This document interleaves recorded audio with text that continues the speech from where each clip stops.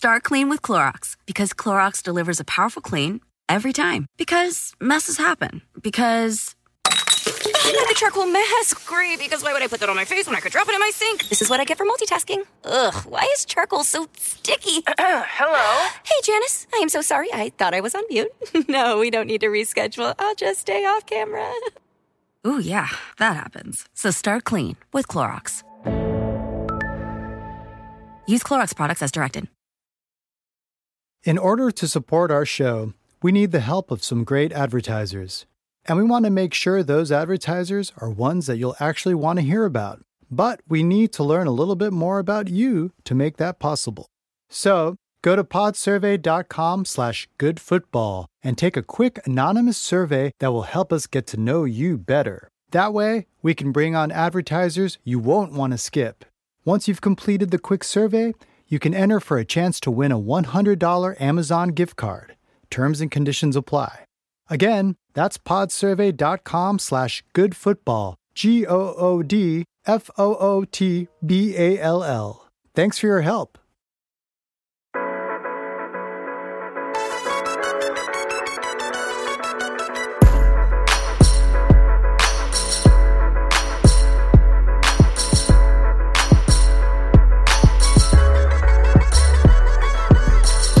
Ladies and gentlemen of the internet, Roto-World's Josh Norris here with another episode of the Roto-World Football Podcast. I mean, it still remains, even here on May 16th, the most important podcast in the universe. Thanks for being here. Hopefully you listened to the two podcasts last week with Ray and Pat. They're on your feed if you want to catch up.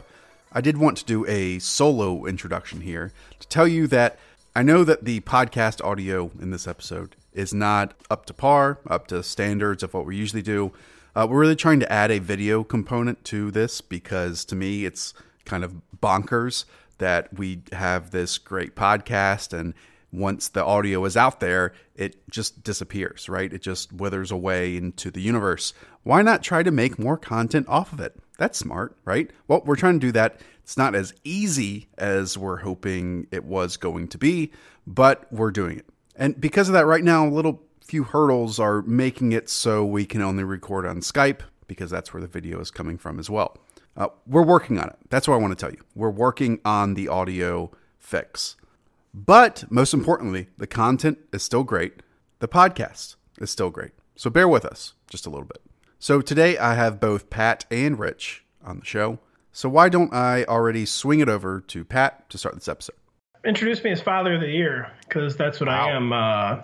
Wednesday mornings, Dada watches his 3-year-old and his 10-month-old and just totally rocks it.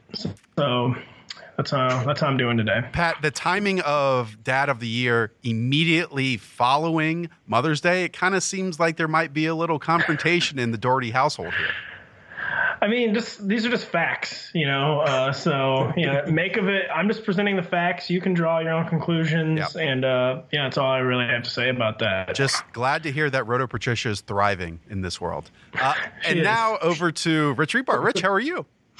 I'm doing good. I'm very excited for us to discuss which has worse management, either the Game of Thrones season 7 and 8 writing or the New York Jets. I think that's a viable discussion we could have. We are going to get to the Jets in a moment, and even later on in this episode, I thought it'd be interesting to hit on a number of injured players that missed a good portion of the 2018 season, maybe have kind of lost their luster a little bit from fantasy perspective, and also aren't in the spotlight anymore heading into 2019. So let's kind of, show them a little bit of love. As Rich pointed to, let's hit on the biggest news of the week, and that is Mike Maccagnan being fired as the general manager. Pat, let me paint this picture for you, okay? The Jets, over the last 3 seasons, I believe, have been the only team in the NFL to win fewer than 6 games in each of those 3 years. And they've been last in the AFC East in 3 straight seasons. This is Mike Maccagnan, who we know has drafted some good players, a lot of bad players. Then in this offseason, he spent $120 million in free agency and was able to draft the draft with including the number 3 overall pick. So what do you make of this timing, Pat? And where do the Jets go from here? It always seems like bizarre timing when this happens, but for whatever reason, this seems to be the timing. This is when the Chiefs fired John Dorsey So when the Panthers fired Dave Gettleman, they seem to wait until after the draft. Teams basically seem to make the decision that they'd rather have a flawed GM running like a draft board he's been working on for 18 months or whatever, than like a new GM kind of doing it on the spot, scrambling the 4 months before the draft. So it does seem counterintuitive. It does not seem ideal by any stretch of the imagination, but it is not unusual timing, so at least we'll give the Jets that.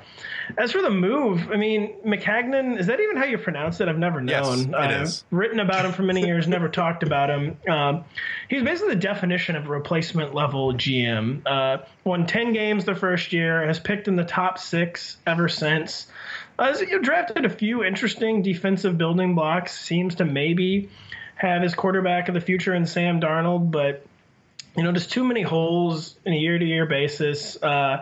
Still not an imposing skill core of players they're surrounding Sam Darnold with. Not a terrible one, but just not an amazing one. And to me, he was basically never terrible and he was never great. And I thought this was a make-or-break year for him. They decided it was already break, and certainly defensible move to move on. You can quibble with the timing, but ultimately not surprised that the Jets did this. Rich, Adam Gase has fallen upwards this entire offseason, and he does it here again, right? Like he is now the interim GM, and we can talk about who is being mentioned as possible replacements already. But this is Adam Gase, Rich, who was with the Miami Dolphins last year and got fired because of relationships and also just a poor team that was underneath him. Yeah, I find it interesting anytime you have a head coach in place and now you have to retroactively make a GM hire because now, the GM's not getting his guy. So you had the youngest quarterback ever to start a week 1 game in the history of the NFL last season, Sam Darnold.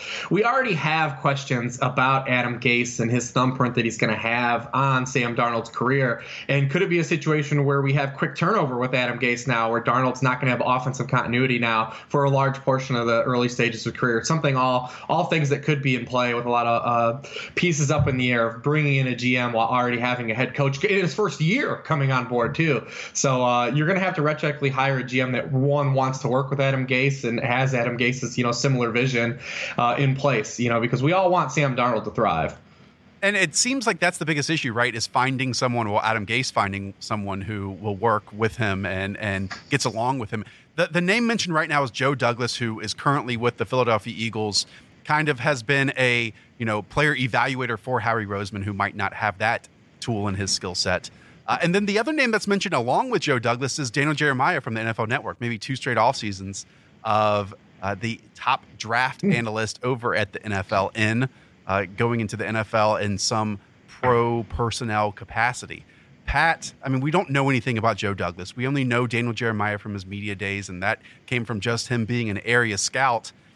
Is this something where we could, and it might be impossible for you to answer this question, but it's something you see resolved quickly, even despite the team going to have to go through what we know as the Rooney Rule, which right now kind of seems like the biggest travesty there is because there are already names linked with the GM job that, not even going through the process yet.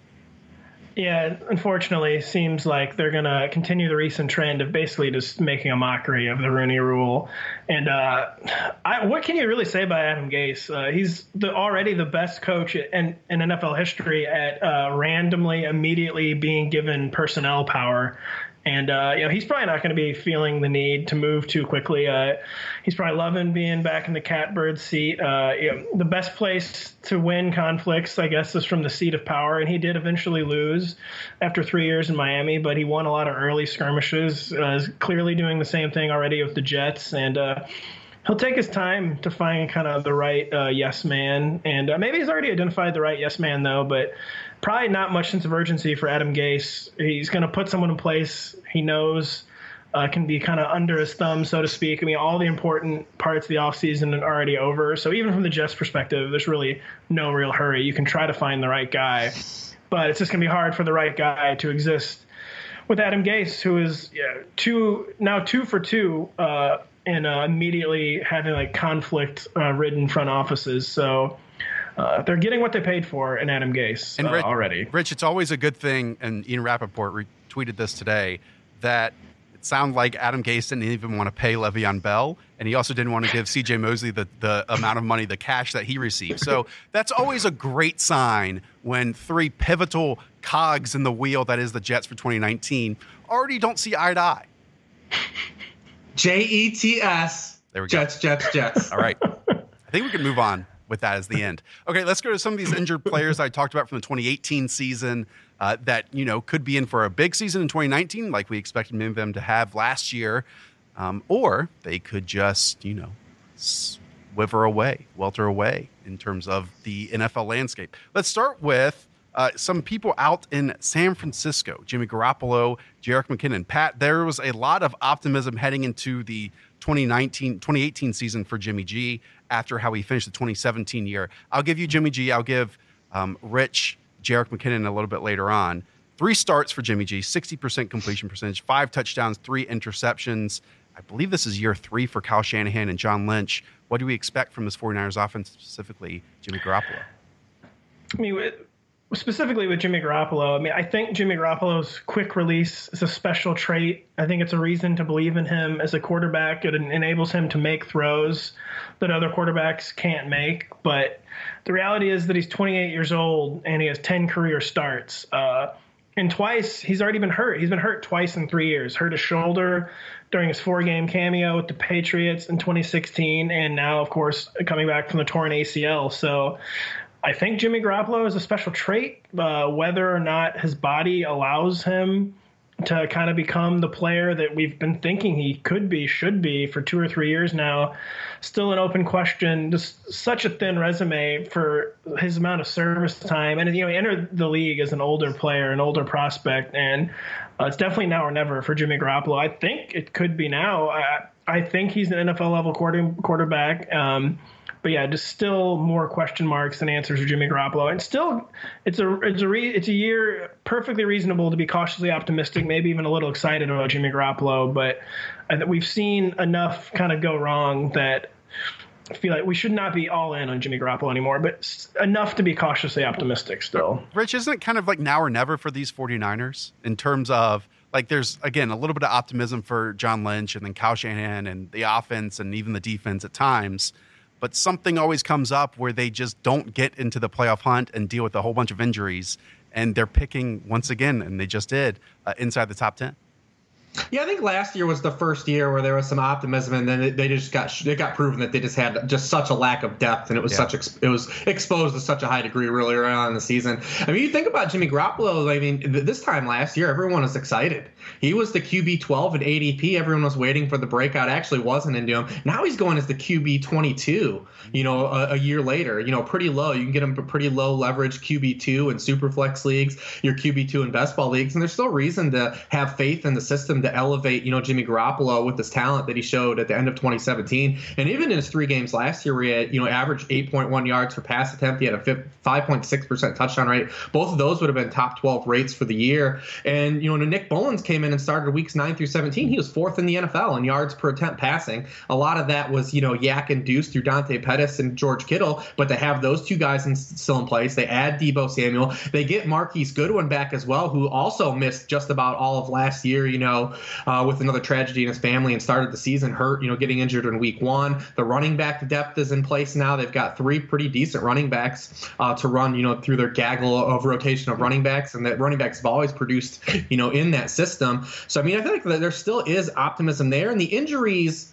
the ACL injury is just kind of bad luck. For a quarterback. For a quarterback, that's just bad luck. The shoulder injury could be something that is, something that we see pop up. But I feel like the ACL is just something you can just chalk to being kind of. I will say it wasn't necessarily bad luck because it was not a bad decision by him, needlessly trying to extend the play. It is bad luck. And how dare you besmirch the 49ers' 2018 depth when you got Magic Nick Mullins becoming a superstar as the number 3 quarterback. So we're not going down the street of Nick Mullins right now.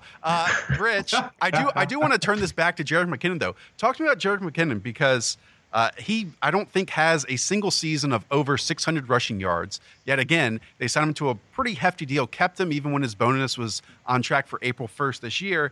Then they add Tevin Coleman this offseason, and last year in 2018, Matt Breida looked quite good despite playing through injuries and was able to be productive week to week. Rich, paint the picture here for what Jerick McKinnon might be looking at for 2019. I mean, it makes sense for them to keep him. I mean, this is a team that had to start Jeff Wilson for a stretch of games last year. Of course, they're a little freaked out and want to have some depth at the position. As far as McKinnon and even this backfield entirety, I mean, there are some smart men in the world. People listen to this podcast for people that have definitive fantasy takes. I don't know what the hell to tell you about the 49ers backfield. I don't know how to project it. I don't know how to project it. I don't know who's going to get touches. I know that collectively it's going to be a good group because last year they were 5th in yards from scrimmage as a backfield with Jeff Wilson, Matt Breida, the hodgepodge of guys, Raheem Mostert. Those guys, they were 5th in the NFL in yards from scrimmage per game. I know that Tevin Coleman, Jerick McKinnon, and Matt Breida are going to produce in some capacity. I don't know how it's going to get split. We know Tevin Coleman is kind of, Shanahan's guy. He's familiar with him. He had kind of his breakout in that offense, in that system. He scored 8 touchdowns in the past 3 seasons on under 200 touches. So Coleman's a guy that has been fantasy relevant in a timeshare to this point of his NFL career. So, I mean, I guess you would say you would bet on him a little bit more on the other guys. But I honestly, hands in the air, I don't know how to project this backfield. I know collectively they're going to be good, but anyone telling you that they have a definitive answer is selling you a pile of beans, man. Rich, it kind of goes back to a conversation we had before we started the podcast of Kyle Shanahan seems to be the type of coach that likes to have players that can thrive in certain roles and at certain points of the game, but not have one that is absolutely dominant. I mean, Kyle Juszczyk, he called an offensive weapon. We know Dante Pettis can play all 3 spots. Jalen Hurd now, he's talking about playing running back, wide receiver, and tight end. I'm not saying Tevin Coleman, Jerick McKinnon do those things, but rather than have one foundation back, now he has 3 or 4, as you mentioned, that can be productive in 2019, but it's impossible to predict which one could do which. I got to say, for Jerick, so Kyle Shanahan did sign Jerick McKinnon, but never a good sign when a coach brings in a player he used to coach, because there's nothing NFL coaches love more than players they used to coach. And Jerick McKinnon, he's 27. He's been to a replacement level. He's been a replacement level runner his entire career, 4 yards per carry. That's context dependent, of course, but he's had not someone who has lacked for opportunities to break out. And Rich is completely right. You can't forecast this backfield, but I might be selling old Jerick. Speaking of Tevin Coleman, let's shift over to his old running mate. That is Devontae Freeman, who only played 2 games in 2018, 14 carries. He dealt with a knee injury, a groin injury, a foot injury, all these things that really slowed him down after a couple seasons, after receiving a huge contract, I believe. Pat, this is a team now, the Atlanta Falcons, that really invested in their offensive line. We know they signed a handful of average to above average offensive lineman free agency. Then they spent 2 first-round picks traded back in the first round for Caleb McGarry, and then drafted Chris Lindstrom in the top 15 overall. I mean, if everything goes according to plan with Dirk Cutter as offensive coordinator, Pat, Devontae Freeman could be in a pretty ideal situation in 2019.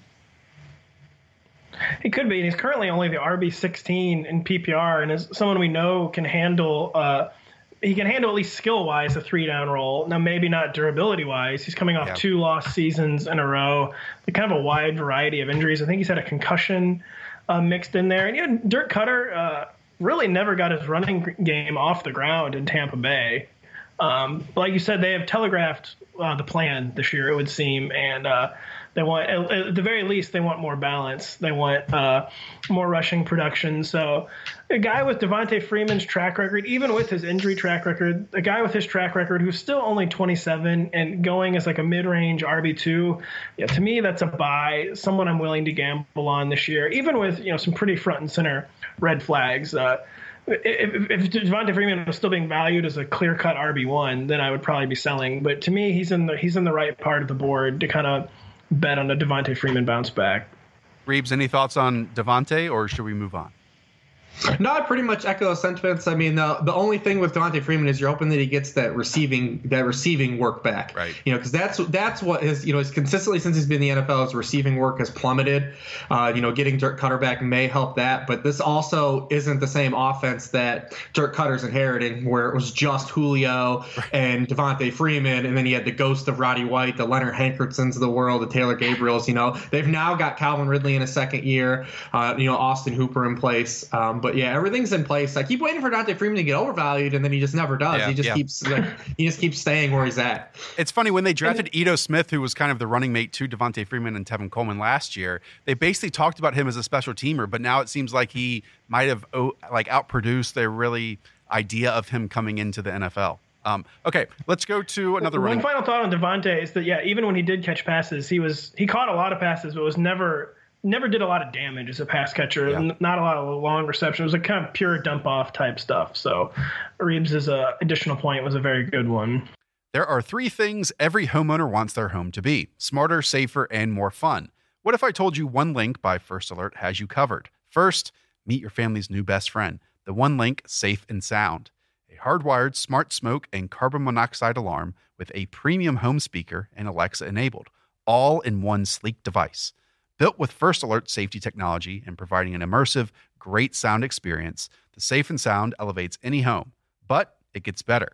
One Link by First Alert also offers the One Link Smart Smoke and Carbon Monoxide Alarm that work with the One Link Safe and Sound. The device is easy to install and protects against both smoke and carbon monoxide. If smoke or CO is detected in the home, the smart alarm will notify you via exclusive voice and location technology and send a notification to your smartphone, whether home or away.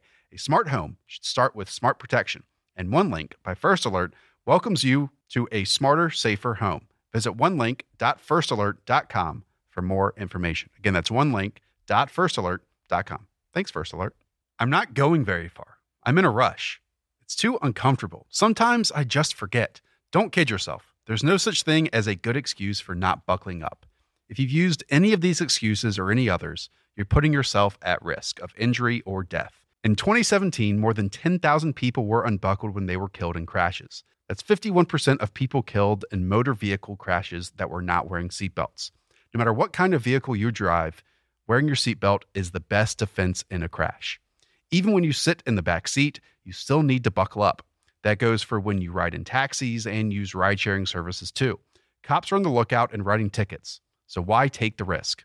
In 2017 alone, seatbelts saved nearly 15,000 lives. So do the smart thing and buckle up every trip, day or night. Click it or ticket. Paid for by NHTSA. Leonard Fournette missed 8 games last year. I know, because for some reason I thought it was a great idea to draft him in a lot of leagues because I was cool with his 3.5 yards per carry and then just knew he was going to get 20 touches a game. That didn't happen. Like, a lot of stuff happened to Leonard Fournette last year. We know it was hamstring injuries. It was foot injuries. He had a suspension for running on to the field when he wasn't allowed to run the field to get into a fight. Then he was replaced in the final few games by a 7th round, I believe, rookie in either Darrell Williams or David Williams. Don't quote me on that name, who is no longer with the team. But Leonard Fournette has since had multiple meetings with Tom Coughlin. He's also hasn't been completely clean off the field. This is this weird dynamic of, okay, they haven't upgraded or even tried to add a running mate other than Raekwon Armstead to Leonard Fournette, but also in like the back of your mind, you think it's conceivable, Rich, that he could not. There's a chance he might not be the leading rusher on this team in 2019. It's possible, but I think we all waited for the Jaguars to go into this offseason and kind of, back their play that they had at the end of the season, be it their disgruntlement with Fournette. And all they've done is the complete opposite, right, and just make moves that only elevate Leonard Fournette. I mean, you look at what they did in the draft. They get Raekwon Armstead with low leverage pick. Their depth of Corey Grant and TJ Yeldon got significantly worse with Thomas Rawls, Benny Cunningham, and the same guy, David Williams, and Alfred Blue. Those guys are in the fold. Then you look at their offensive line and you think about last week, or we talked about the Falcons, and the Jaguars had the same problem. Andrew Norwell missed 5 games. Brandon Linder missed 7 games. AJ Cann missed the game. Cameron Robinson, their 2nd round pick 2 years ago, he missed 13 games. They drafted out Juwan Taylor. They get Jeff Swayman. They get rid of Blake Bortles, who accounted for 15% of the rushing attempts for a stationary quarterback in Nick Foles. So now you have Leonard Fournette, who already was the RB3 and the RB7 in touches per game coming into the NFL his first 2 seasons. He's in another seat to get a bunch of carries and an offense that's suited to give Leonard Fournette a bunch of carries. And he also is a guy that probably caught more passes than people realize. He averaged 2.8 receptions per game in each of his first 2 seasons.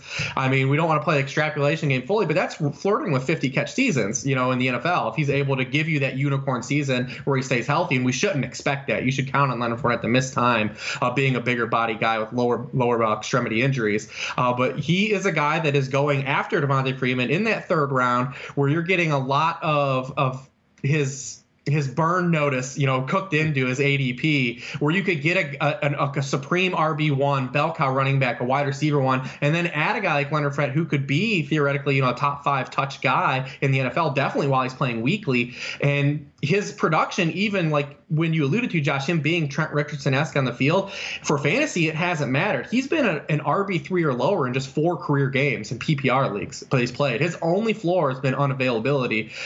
So, I mean, if you're willing to take on, that risk of him missing time, I mean, he's sitting there in the 3rd round if you want to buy those touches. Pat, do you see what Rich is doing here? No, I don't, Josh. Oh, he's trying to talk us back into Leonard Fournette, and I don't know if I can do it to myself. Well, it's clear that he's already talked himself back into Leonard Fournette. To me, I'm honestly offended that someone like Leonard Fournette would get a second chance after he stood on the sideline wrong at the end of last season and just got under Tom Coughlin's craw. He was injured and he just did not stand on the sideline in a becoming manner. And he's really honestly lucky he got a second chance after apparently standing on the sideline wrong. So, but he is back here in the NFL. Currently the RB14 in PPR. He's going behind Damian Williams. Uh-huh. And, I'm not sure if I'm willing to be talked into Leonard Fournette, but I'm certainly willing to be talked into Leonard Fournette over Damian Williams. And like Rich said, the only bugaboo has really been availability. It's a huge bugaboo. He's missed 11 games in 2 years. Averages always like 3.3 yards per carry. Can't stay healthy, can't stay really in shape, can't stay on the same page with the coaching staff. But the Jags seem to believe he's a sunk cost that they are sticking with because, like you said, everything this offseason has been about, and whether intentional or not, improving Leonard Fournette's situation. And if I get a few more Reeves pep talks, I think I might be all the way back in. I do think importantly, though, it is Nick Foles added a different play caller and obviously a healthy offensive line. So at the very least, a play caller who was fired for not liking to run enough, but still. There we go. And by the way, Pat, you getting mad at grumpy old man Tom Coughlin? I mean, one day, Pat, you're going to be grumpy old man Pat. I can see it in your future. Oh, yeah. It's absolutely like get off my lawn territory at some point with you, Pat. So just want you to know. I accept that. Okay. I accept that. Let's go to Hunter Henry. Do you remember Hunter Henry's name?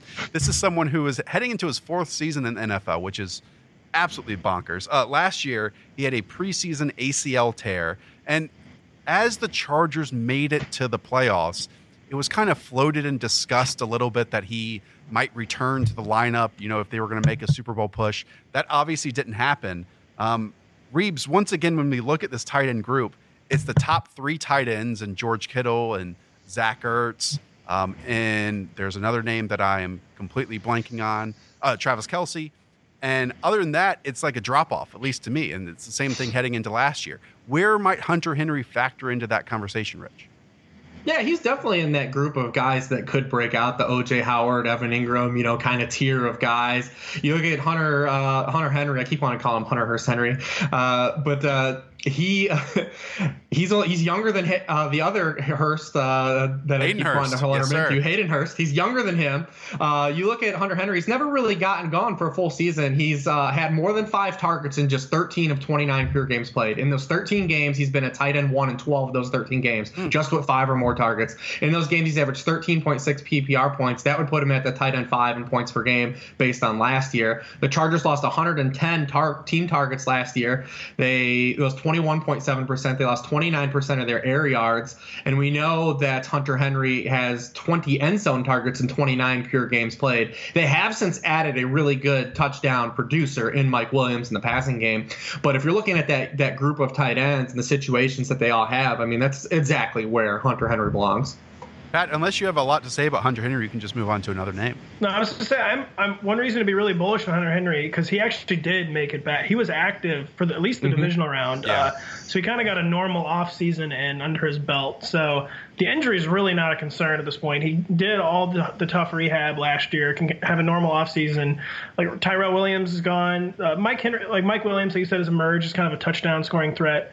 But Night King, Antonio Gates might finally be defeated. So I think there's a lot of reasons to be very positive on Hunter Henry this offseason. Let's go to an older tight end. This is Delanie Walker with the Tennessee Titans. He only played in one game, then suffered a broken ankle. I believe we all remember how awful that was. He's 35, I believe, entering the 2019 season. Pat, I always go back to this whenever we talk about the Titans. I still don't know what they are offensively. I didn't know halfway through the season, didn't know to end the season. Obviously, now we have a new offensive coordinator. Now Adam Humphries is the slot receiver. They added A.J. Brown as well to wide receiver corp. So, what do we expect from Delanie Walker, again, who's halfway through his 30s? I mean, Delanie Walker had never met an injury he couldn't play through until he snapped his ankle, which even true warrior, like I said, he will be 35 before week 1. He will be nearly a year removed from the injury, so the injury probably won't be that huge of a concern. But like you said, receiver core got a lot more crowded. Jonnu Smith finally kind of started to show signs of life down the stretch last year before he too got hurt, tore his MCL. The identity crisis, which is related to Marcus Mariota not being good, and just the increased target competition and the advancing age, he's been kind of in that tight end 10 to 12, maybe even 13, 14 range. And I think that's appropriate for him. He basically could be like a rotational matchup-based play for your fantasy team in the best case scenario. But days as an every week starter are probably gone at this point. Reeves, let's close it out here with Darius Geis. I talked with Ray last week about Darius Geis, someone who didn't even have a rookie season because of a preseason. I believe it was the first week of the preseason. It was because of his video game addiction. That's the real problem. No. Let's not beat around the bush. But Reeves, again, this is an offense with the Redskins that, when healthy, has a good offensive line. Jay Gruden has had productive players in the past at multiple positions, but they signed Adrian Peterson after Darius Geis went down. Neither is known for their passing game usage, and when healthy, Chris Thompson is one of the best passing game running backs in the NFL.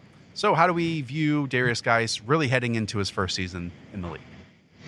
This is another one of those backfields. A lot of fragility here. We know Chris Thompson's not the healthiest of players. We know Adrian Peterson is basically dust at this point outside of just giving him the football a lot of times. We know Bryce Love probably won't even play to start the season. We also have no idea if Geis is going to be 100% to start the season.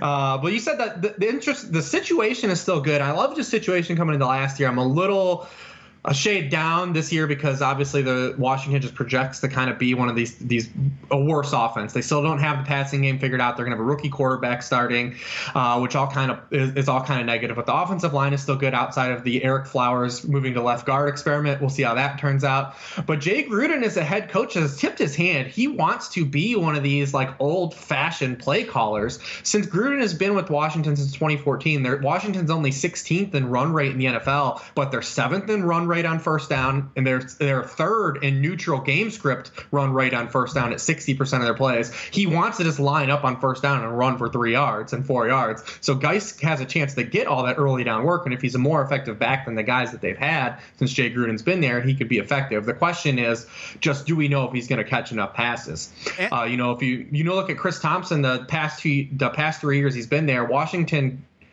other running backs with Chris Thompson in the game have only totaled 27, 16, and 14 targets in the games Thompson has played. So, Pat, what I'm hearing from Rich is, 1, we don't know about passing game work. 2, we don't know about the running back workload. And 3, this is also Jay Gruden who said that Darius Geis might be ready for training camp after multiple reports of complications of surgery. So, again, optimism level not quite here despite loving the talent of someone like Darius Geis. Yeah, I need to fact check Reeves. He called starting Redskins quarterback Colt McCoy a rookie. He's going on 33, so not a rookie.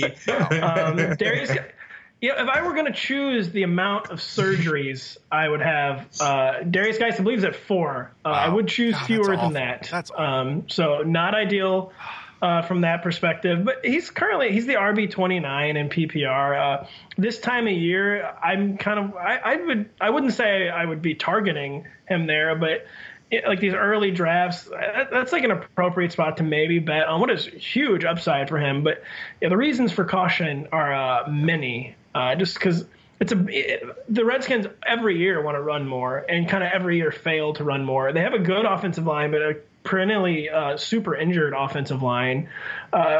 Is there ever been a Jay Gruden season that doesn't go completely off the rails? So it's pretty certain that this is going to be his last season. There's legitimate upside, but very, very, very, very real downside. Yeah. There have been a number of other names that miss a number of games. A.J. Green, Will Fuller, Dalvin Cook. I mean, Aaron Rodgers played with a significant injury for the entire season. Reeves, any quick hits on any of those names? I think A.J. Green's pretty much a clear-cut value. I guess Will Fuller's probably the more interesting guy to have a conversation about, though, because of where he goes, where he could be a potential value or just, kind of be a boom or bust player. Because we saw him at the end of 2017 be like this just elite touchdown producer with Deshaun Watson. And then last year, he added a heightened efficiency in his game with Deshaun Watson. He caught 71% of his targets, before he got injured. For a guy like Will Fuller and where the assets he brings in the field, like for him to catch 70% of his targets is a big deal if he can add that type of efficiency to his game. But then you look at, the games he played with just Kiki QT healthy along with DeAndre Hopkins. He was the wide receiver 27 or lower in all three of those games with just 19 targets. So we got kind of this reciprocal force where he's just been stellar with Deshaun Watson, but then we haven't seen this offense completely intact with Deshaun Watson under center. So, you're getting that boom or bust bite with Will Fuller. But he's probably a lot more interesting than a guy like A.J. Green, who we probably all agree is probably undervalued. I think that's it. Gents, Pat, anything? Yeah, Will Fuller, just the one thing I'd say that no one new added to the mix, at least. So if he's healthy, the path will be there. That's true. All right. Thanks, guys. Really appreciate you doing this. We'll be back on Friday with a Q&A episode, Friday 5. Be sure to hit me up with questions here or on Instagram, Josh J. Norris. I really, really appreciate it. If you enjoy this podcast at all, hit that subscribe button or leave a rating and review. For Pat, for Rich, I'm Josh. Talk to y'all soon. See you guys. Start clean with Clorox, because Clorox delivers a powerful clean every time. Because messes happen. Because... Hey, listen. Remember how you told me to toss those takeout containers before we left for vacation? And you were like, I'm serious. If that leaks over the counter, it'll be a slimy abomination by the time I get back. And I was like, yeah, of course. Don't worry about it. I won't forget. Well... Ooh, yeah, that happens. So start clean with Clorox. Use Clorox products as directed. Rinse after use if in contact with food surface.